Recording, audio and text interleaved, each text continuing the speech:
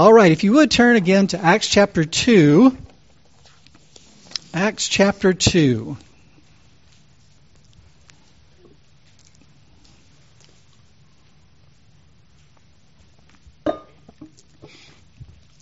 We've been talking about what I call the Great Reset. And as I've mentioned, that title refers to three things.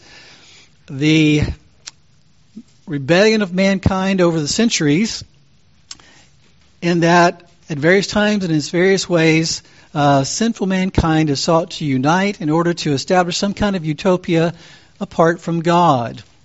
And we can see things going on in our world today that are the current manifestation of that spirit. But the only true reset, only true paradise, utopia that can be established is only at the return of Christ. Only God can rid the world of evil and bring about the heaven on earth that we desire. But there is a personal kind of reset that Acts chapter 2 talks about, which is repentance. And it is the way that we appropriately respond to mankind's rebelliousness and how we appropriately respond to the promised reset at the return of Christ. And so let me read for us again from Acts chapter 2, beginning in verse 36. Excuse me. It says, "Therefore let all the house of Israel know for certain that God has made him both Lord and Christ, this Jesus whom you crucified." Now when they heard this, they were pierced to the heart, and said to Peter and the rest of the apostles, "Brethren, what shall we do?" Peter said to them, "Repent, and each of you be baptized in the name of Jesus Christ for the forgiveness of your sins, and you will receive the gift of the Holy Spirit. For the promise is for you and your children and for all who are far off, as many as the Lord our God will call to himself." And with many other words he solemnly testified and kept on exhorting them, saying, "Be saved from this perverse generation." So then those who had received his word were baptized, and that day there were added about 3,000 souls. They were continually devoting themselves to the apostles' teaching and to fellowship, to the breaking of bread, and to prayer. Everyone kept feeling a sense of awe, and many wonders and signs were taking place through the apostles. And all those who had believed were together and had all things in common.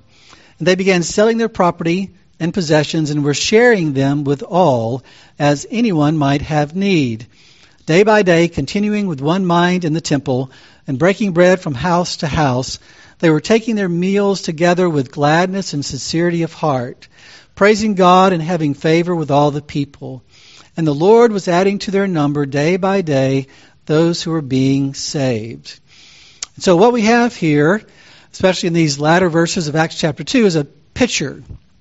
It's a picture of the early church. It's a description of life in the church at Jerusalem right after the day of Pentecost. After Christ has been risen from the dead, gone back to heaven, sent the Holy Spirit, Peter's preached his sermon, and then this is a picture of what life was like in the early church. Well, it's helpful to understand that you could say the backdrop or the matting for the picture, so to speak, is a perverse generation, because Peter says, repent, which is a change of mind that results in a change of life, to reorient your life according to God and the promised kingdom of God and all that Christ has done for us. He says to repent, and then we are to be delivered from what he calls a perverse generation, a crooked generation. So this kind of lifestyle is to be lived in a world that isn't living this way, that very much is actually applying pressure to live a different way. And that's why I'm calling what we're talking about now a kind of framework. If you think about the picture, or a literal picture, you've got the description of the early church, you've got the matting of the perverse generation, then you've got the four sides of the frame. And you can think of those as four kinds of pressure that are being put on this church to cause it to collapse, to cause it to not live the way that we see it described as living here. And so out of the four of these, two of these could be considered very general pressures. Two of them are you could call more specific kinds of pressures. And there's other things we could talk about, but because of what we find in Acts chapter 2, I've selected these things, and because of what you see in Acts as well in the rest of Scripture, I just wanted to highlight these 4 kinds of pressures and how God calls us to live in light of them to give us a kind of framework for what is happening here in Acts chapter 2 before next Sunday we get into exactly what that looks like and how it should look for us. And so last week we talked about being patient in light of the pressure of suffering. The word for pressure or tribulation is the idea of pressure, like the crushing of grapes. And so one of the things that is something that we all experience in various ways is the pressure of suffering. And so we talked about the fact that we're called to live patiently in the face of suffering, waiting for God to fulfill His promises of full and lasting joy. That this isn't heaven on earth right now. That's coming later. Right now there's a lot of pressure. There's a lot of suffering that we need to endure. And that's why we looked at James chapter 5. I mentioned Joel Osteen last week, who said, as a Christian, I should expect preferential treatment. Well, James in James chapter 5 says, no, as a Christian, you should expect persecution. You should expect trials. You should expect suffering, not preferential treatment from the world. In James, it also says that we count those blessed, truly happy, who endured suffering, who didn't reject God and walk away, who did not, even when tempted, curse God and die. Like Job was under much pressure of suffering, and his wife said, just curse God and die, speaking for Satan. Because that's what Satan was out to do. Satan's out to get us to curse God and die. But he didn't do that. He was faithful. He endured his suffering, the pressure of it, even though it was hard. And I mentioned someone named Paul Maxwell, who used to write for Desiring God, who said many things would be easier without Christ. Which is kind of an interesting statement, but there's a lot of truth to that. Because things do get more difficult in various ways when you embrace Christ. There is suffering that comes from being a Christian that you would not have if you weren't a Christian. And so there's a sense in which, yes, things are harder in this fallen world if you embrace Jesus. But James says, remember, God is compassionate and merciful, and He's going to bring much good out of your suffering. And truly happy, truly blessed are those who endure that suffering rather than walking away from Christ. Which just reminds us this picture that we find in Acts is not a picture of a suffering-free zone. It's not like I said last week, it's not a Facebook post type thing where we're to walk away thinking everything's great. No, there's a lot of sin there. There's a lot of suffering there, and we see that as we read through the book of Acts and through the rest of the New Testament as well. And so being patient, long-suffering is important as we think about trying to live the way that they lived in Acts chapter 2.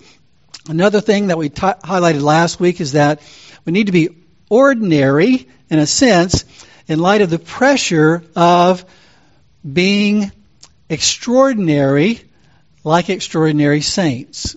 Now, this is sort of a very specific kind of pressure that I think is helpful to talk a little bit about, because when you read the book of Acts, you can walk away thinking that everybody was like Paul. Everybody did what Paul did. Everybody was a great champion of the faith like Paul. When the reality is, yes, there were outstanding, extraordinary people like Paul and Peter in the book of Acts, but most people were very ordinary people. They weren't extraordinary. They lived ordinary lives in ordinary villages, in ordinary churches, doing ordinary things. They weren't going around healing people like Peter and Paul. They were doing very ordinary things, and that's why we looked at 1 Thessalonians 4, because on the one hand, we are to embrace things that are radical, like abstinence from sexual sin. That's a radical thing. That is a radical way we're to be different from the world around us. And yet Paul could say, make it your ambition to live a quiet life and attend to your own business and work with your hands. It's a very ordinary kind of thing. Just live a quiet life. Just be faithful to your responsibilities, faithful to your family, faithful to your job, and just live out your life in a very quiet sort of way. And so I highlighted last week Josh Harris, who took the approach that in some sense we need to repent of what God says is how we're supposed to abstain from sexual immorality. When Paul says, no, we need to embrace it or we reject God. If we reject that standard, then we reject God in the process. And as I highlighted with regard to the second part of the whole issue of ambition, many would say we need to live radical lives. In one sense, yes. But in another sense, Paul would say you need to live just a faithful, ordinary life. And I say that because we can go around with a sense of false guilt that says because I'm not like Hudson Taylor, because I'm not like John Piper, or because I'm not like any other outstanding person in history, whether it's Paul or Peter or anybody else, because my life isn't like that, because I'm not like that, because I'm not doing exactly what they did, then I am somehow not what God has called me to be. Well, I think Paul would say that's not true. Paul didn't say do what I'm doing. He didn't say, go from town to town preaching the gospel. He said, live a quiet life right where you are. Work with your hands. Be faithful where you are. And so it's important that we think along those lines, lest we come away with the wrong idea from the book of Acts, what it looks like to be faithful and to be pleasing to God in our everyday life. Which brings us to the last two that I want to touch on briefly today, and that is be different. Be different in the light of the pressure to be the same. And if you would turn to 1 Corinthians 12. In 1 Corinthians 12, we see Paul encouraging us to be different. In the book of Acts, as I mentioned, you read primarily about Peter and Paul with regard to the apostles. We don't even read much of anything about the rest of the apostles. But we read a lot about Peter and even more about Paul. And it says in Acts 9 that the Lord Jesus came to Paul and said, you're my chosen instrument. You are a chosen instrument of mine to do something that I haven't called anybody else to do. And sometimes we think that we're supposed to be just like Paul. Well, there are ways in which we're to be similar in terms of our faith, in terms of our hope, in terms of our love, but not in terms of all that we do in practice and in activity and in ministry and calling. And that's why Paul could say in 1 Corinthians 12:12, for even as the body is one and yet has many members, and all the members of the body, though they are many, are one body, so also is Christ. For by one Spirit we were all baptized into one body, whether Jews or Greeks, whether slaves or free, and we were all made to drink of one Spirit. For the body is not one member, but many. If the foot says, because I am not a hand, I am not a part of the body, it is not for this reason any the less a part of the body. And if the ear says, because I am not an eye, I am not a part of the body, it is not for this reason any the less a part of the body. If the whole body were an eye, where would the hearing be? If the whole were hearing, where would the sense of smell be? But now God has placed the members, each one of them, in the body, just as he desired. If they were all one member, where would the body be? But now there are many members, but one body. And the eye cannot say to the hand, I have no need of you, or again, the head to the feet, I have no need of you. And so if you think about what Paul is saying there, he's using the image of a body. We can all think about our own bodies, and we realize that we have one body, but my body has many parts. And those parts do different things. And so in one sense, a body is similar in that it's connected. There's a unity about the body. There's a similarity in the sense that we're all of our bodies form a unit. and that unit is connected in various ways. And yet there's a difference within the diversity of our body. And so he's highlighting the fact that just like the body is unified in one sense, has similarities in one sense, and yet is diverse. In the body of Christ, in the church, you have people who are the same in terms of their hope, their faith. We're all trusting in Jesus and Jesus alone to forgive us of our sins and to make us right with God. We're all hoping in God to give us the help we need and the happiness our hearts long for. We're all depending on the Holy Spirit to enable us to do what we can't do ourselves. So there's important, true similarities between all of us that without that, we would not be a part of the body of Christ. But those similarities make us a part of the body of Christ. And yet, by the Holy Spirit, we have distinctive things about us. Different functions, different giftings, and yet we need each other. And it would not be good if we were all the same.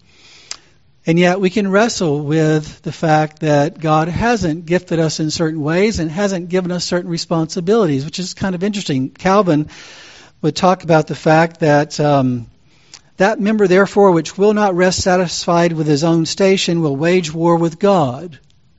Basically, he's saying that if I don't like how God has gifted me and called me to function in the body, I'm at war with God.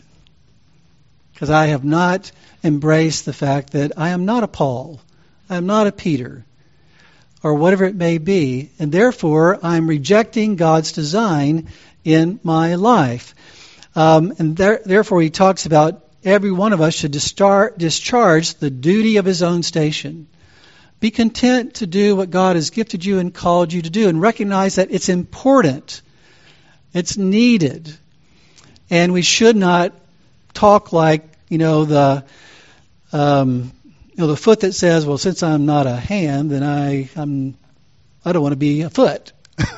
I don't want to do it, if I can't be what this other person is. And so there's this pressure of being the same. And it was interesting, I was doing some reading on Abraham Piper, who's one of the sons of John Piper, who has walked away from the faith. All that I'm talking about right now is meant to encourage us to be faithful. That's why I'm bringing up these people that have walked away. It's because the kinds of things, these pressures are things that are pushing us away from Christ and away from the church. And one of the things that Abraham Piper said, interestingly enough, in one of his TikTok videos is, he says, do you know how boring and soul-sucking it is to base your whole life on making sure other people change to become more like you? I just thought about that, and I tried to imagine someone who's resentful toward the church, resentful toward his upbringing, and tried to understand it in light of that comment. And he seems to be saying, my experience of the church, my experience of evangelical Christianity, he would call it fundamentalism or fundy Christianity. He would say, my experience of that is it's a pressure to make everybody the same. Now, there's some truth to that, because we said you can't be a part of the body of Christ unless there's some similarities with regard to faith and hope and love. And yet, Paul is speaking against the idea of taking it further than that and requiring everyone to be an eye. Because if everyone's an eye, then you can't hear a thing. If everyone's an ear, then you can't see a thing. And so there are problems with everybody being the same. And so Abraham Piper seems to be, in some sense, reacting to what he hears as everybody has to be just like this. And then when people think, well, there's no way I can be just like that, so maybe this just isn't for me. It's a pressure that we need to be aware of. Paul says in verse 21, the eye cannot say to the hand, I have no need of you. Again, the head to the feet, I have no need of you. I've mentioned the story before where Winston Churchill during World War II was trying to get the labor leaders and the coal miners to produce more coal for the war effort.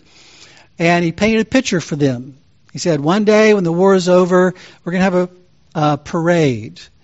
And in that prey, there's going to be the sailors who did what they did on the water for the war effort. There are going to be the soldiers who defeated Rommel and others in various places.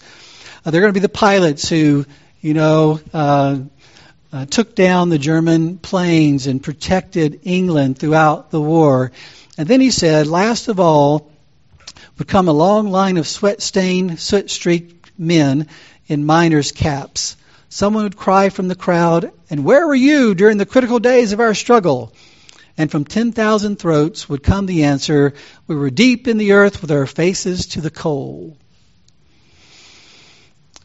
And the person sharing this illustration said, the reality is there are some very public kinds of service and there are some very private kinds of service in the body of Christ.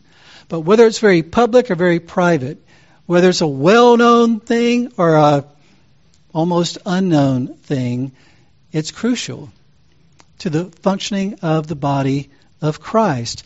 And therefore, it's not only okay to be different in the body of Christ, it's necessary to be different in the body of Christ. Not everyone is meant to be Paul or Spurgeon or Hudson Taylor.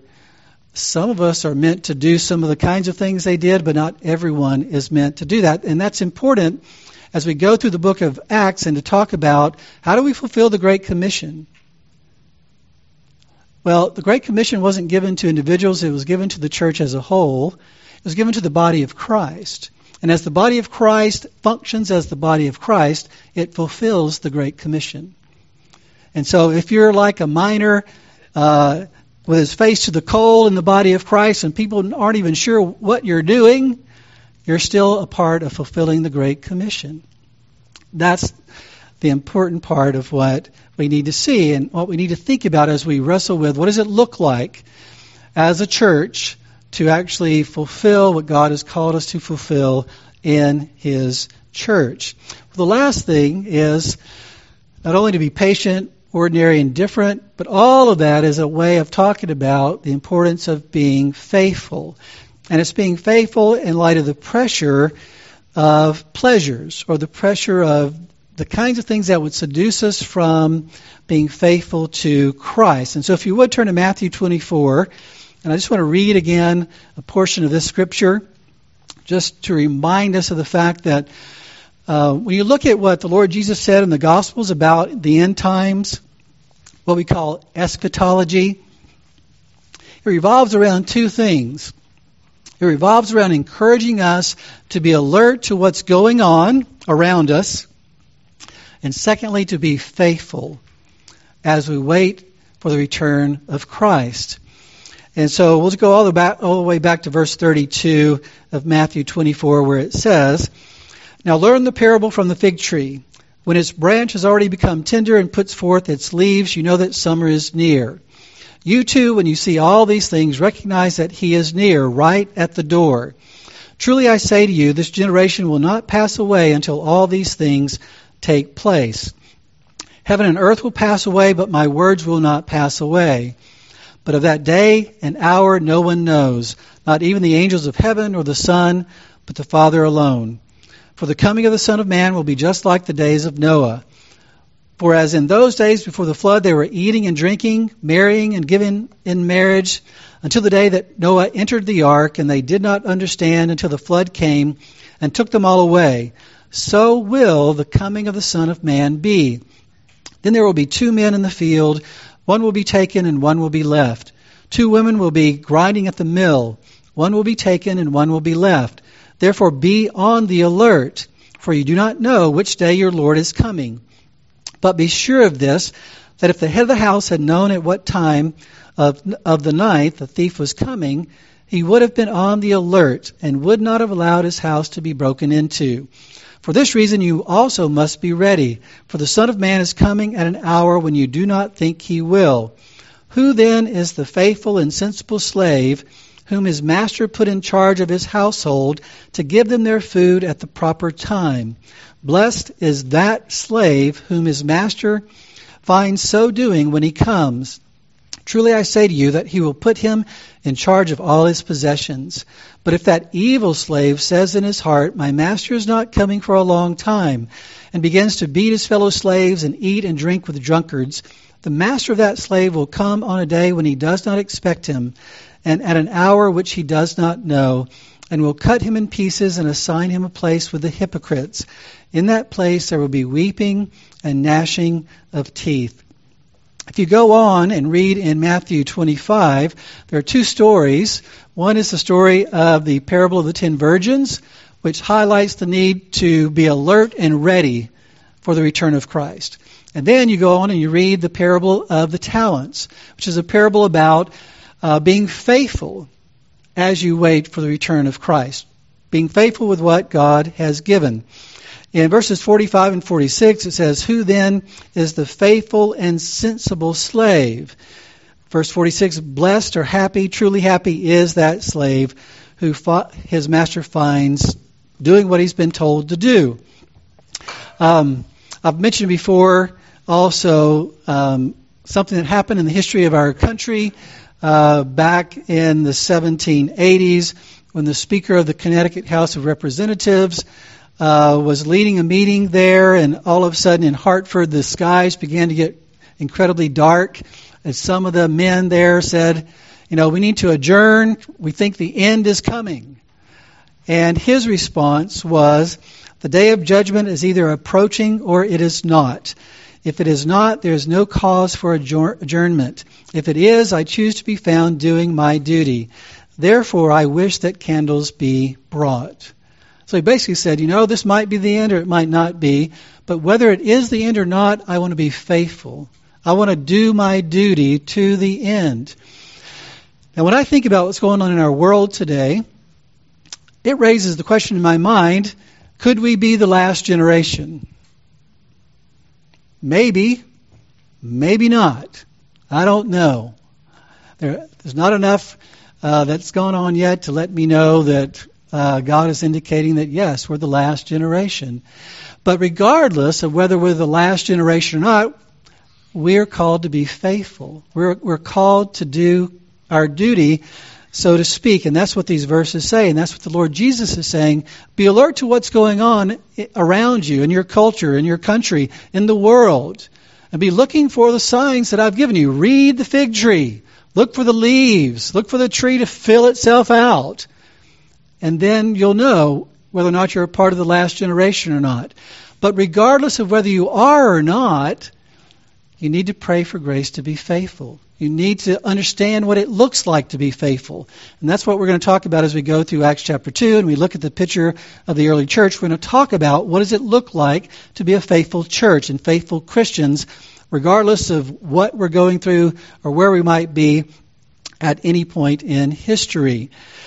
Now, in contrast to that, he says in verse 48 and 49 that there are those who he characterizes, the Lord Jesus characterizes as evil slaves, who say to themselves in their heart, my master is not coming for a long time, and therefore they begin to beat their fellow slaves and to drink with drunkards, which means they abuse other people and they live their lives just to please themselves.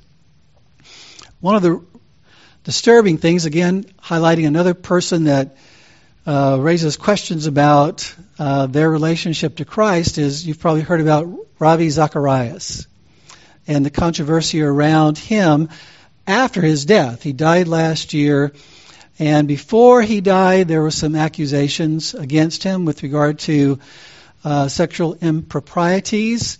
They were dismissed largely.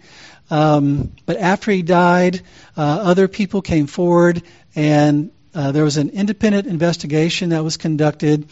His own ministry, RZIM, commissioned that independent investigation, and they received the results of it, which, based on the results of the investigation, indicated that he apparently, based on the evidence given, had been involved in a long history of sexual immorality in various ways.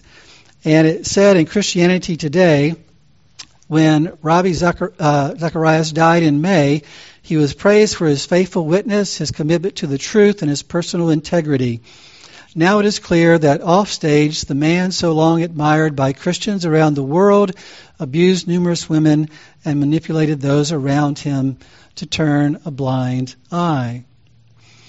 Now there are those, like his wife, who would say, I don't believe that report. I don't believe he really did that.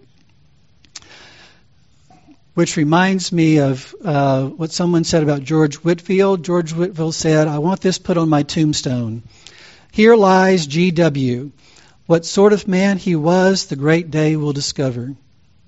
Which means on Judgment Day, to be perfectly clear, what was true or not true about George Whitefield, who has his own accusers, detractors, just like every leader does, and Ravi Zacharias on the Day of Judgment, it'll be exposed as well, whether or not these were false accusations or true accusations.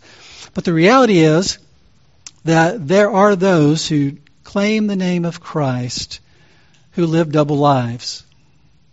That there are those who claim the name of Christ and are not faithful servants. And that's the point of the passage when it talks at the end about hypocrites, somebody who's playing a game, acting on the outside like a Christian, but living a double life.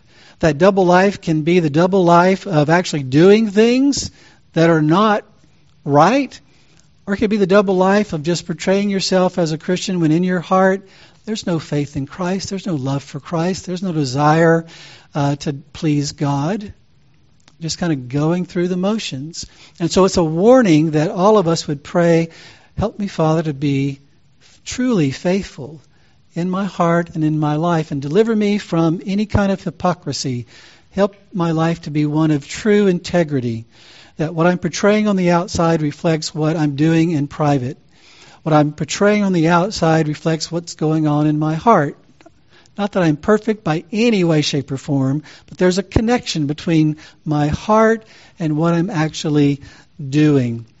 And so the Lord Jesus is encouraging us to do that, because one way or the other, whether it's in this life or on the day of judgment, it will be exposed what our true allegiance is, who our King really is, whether it's King Jesus or someone or something else. Well, let me just close by encouraging you that ultimately faithfulness is an activity of faith. And the faith that we're called to is a faith in the Lord Jesus.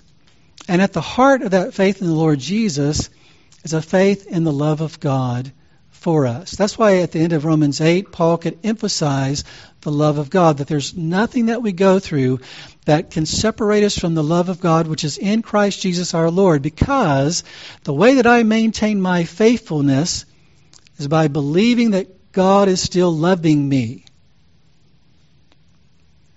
Because people who walk away don't see God as loving them. They don't see God as the loving God that He promises to be for His people. One of the songs that I like, in light of all that's going on in our country these days, is a song entitled, Sometimes He Calms the Storm. And I'll just conclude with this. It says, all who sail the sea of faith find out before too long how quickly blue skies can grow dark and gentle winds grow strong. Suddenly fear is like white water pounding on the soul. Still we sail on knowing that our Lord is in control. Sometimes He calms the storm with a whispered peace be still. He can settle any sea, but it doesn't mean He will. Sometimes He holds us close and lets the wind and waves go wild. Sometimes He calms the storm, and other times He calms His child. He has a reason for each trial that we pass through in this life. And though we're shaken, we cannot be pulled apart from Christ. No matter how the driving rain beats down on those who hold to faith, a heart of trust will always be a quiet, peaceful place. How's your heart this morning? Is it a heart of trust? Is it a peaceful place? Or do you need to fight to get to that peaceful place by feeding your soul on the truth? And are you seeking to be faithful to the end, no matter what happens? That's my prayer for us. That's my prayer for me. I pray more these days than ever that I would be faithful unto death. And I would encourage you to pray the same thing. Let's pray. Father, we thank you for your word. We pray that it would be encouraging to us, that it would warn us in the ways we need to be warned, that it would encourage us to hold fast to you in the ways we need to hold fast to you. And may we be reminded that you love us perfectly as our Father. And we need not doubt your love. Grant us grace to hold on to your love day by day, moment by moment, and grant us grace to be faithful in our circumstances for the glory of your name. In Jesus' name we pray, amen.